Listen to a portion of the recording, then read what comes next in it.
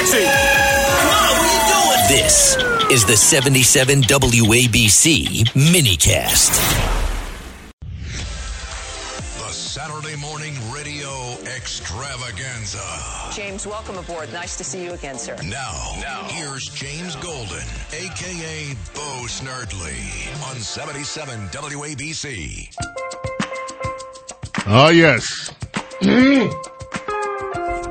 We blew right past it last week. We're not going to do it this week. This is the moment halfway through the show where we get up out of our chairs, we do the morning dance, moving the body, making sure that we have some positive energy flowing through the system. Spirajara with Morning Dance. That's the name of this gorgeous song that you're listening to. One of my favorite instrumentals. On WABC, you can do the morning dance with us. We're all up out of our chairs. Always refreshing. And you can keep moving at home. Right now, we are going to welcome a person that has been called one of the 100 most influential leaders in the world. She started a group that became nationally known, the Tea Party Patriots. Jenny Beth Martin is with us. Jenny Beth, it's been a while. How are you? I am great. It's so good to be with you this morning, James. Thank you so much. You, yesterday posted several things on social media regarding this continued battle for the speakership in the House of Representatives. What are your thoughts, Jenny Beth? Well, I think that most people around the country who were watching this closely are extraordinarily disappointed. They wanted Jim Jordan to become Speaker, and it's obvious at this point that that will not happen. So there's a lot of frustration and a lot of disappointment. But taking a few hours yesterday to just kind of take a deep breath and experience that emotion, but also look at everything that we have done and will have to continue to do. We got 200 members of the House Republican Conference to vote for a conservative, a true conservative, for Speaker of the House. That is extraordinary. We have not had that happen before, and we still have more battles to go as they have another candidate forum on Monday night, and we work through whatever they do next week.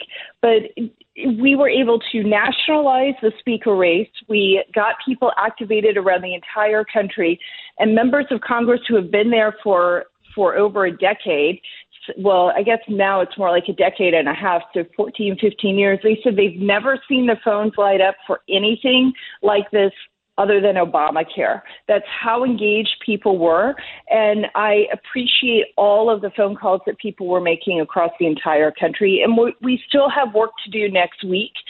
So I'm trying to give a positive spin. The negative is that these slimy members of Congress vote one way where their voters see it, and then they go behind closed doors and with a secret ballot where there's no accountability and no transparency, vote another way trying to get more power, and they can't be trusted. So I'm proud of what the activists have done, but I also know we have a lot more work to do because the swamp and the power, the allure of power and money is great, and people just want to hold on to the ring and they don't want to let it go. All right, let me just ask you. You said something that tweaked my ear a little bit. You said we had 200 representatives vote finally for a real conservative, and that caught my ear because Kevin McCarthy would tell you he's a conservative. John Boehner would tell you, back in the day he was a conservative. And then you had Denny Hastert, who begat Boehner, this is after, of course, Tom DeLay you had a series. Paul Ryan told you he's a conservative. So what do you mean, Jenny Beth? We finally have a real conservative. What do you mean by that? Well, what I mean is that Jim Jordan has a track record of voting for smaller government consistently. He is against the massive omnibus continuing resolution type bills. Now, if he'd been Speaker, one probably would have passed, and he said that and he acknowledged it. So he does understand the situation with four people in the majority.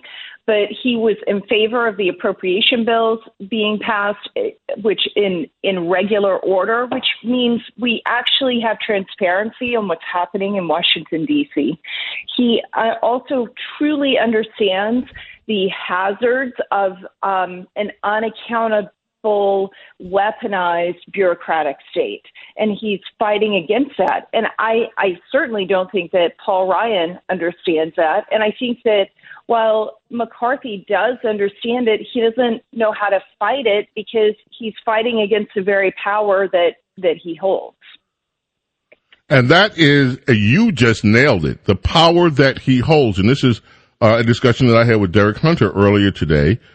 The Speaker has amassed so much power, and that power actually was taken from the representatives, the people that we send to Washington, D.C. Many of them, if they happen to be Republican, under the premise that they're conservative, but when they get there, the majority of them are not. They are not conservative. The majority of the Republican caucus are quote-unquote moderates, and some would say there's a fair degree of rhinos in that moderate group. So, how do you are among the leaders of the opposition to the liberalism in this country.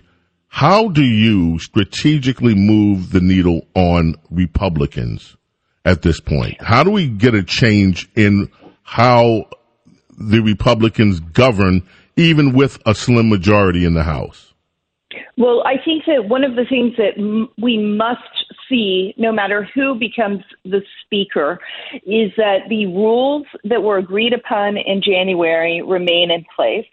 That does include the motion to vacate being offered by one member of the House, which is something that Thomas Jefferson set up. We don't need to get rid of something that Thomas Jefferson created. The only time it went away was when Pelosi got rid of it. So that needs to stay in place.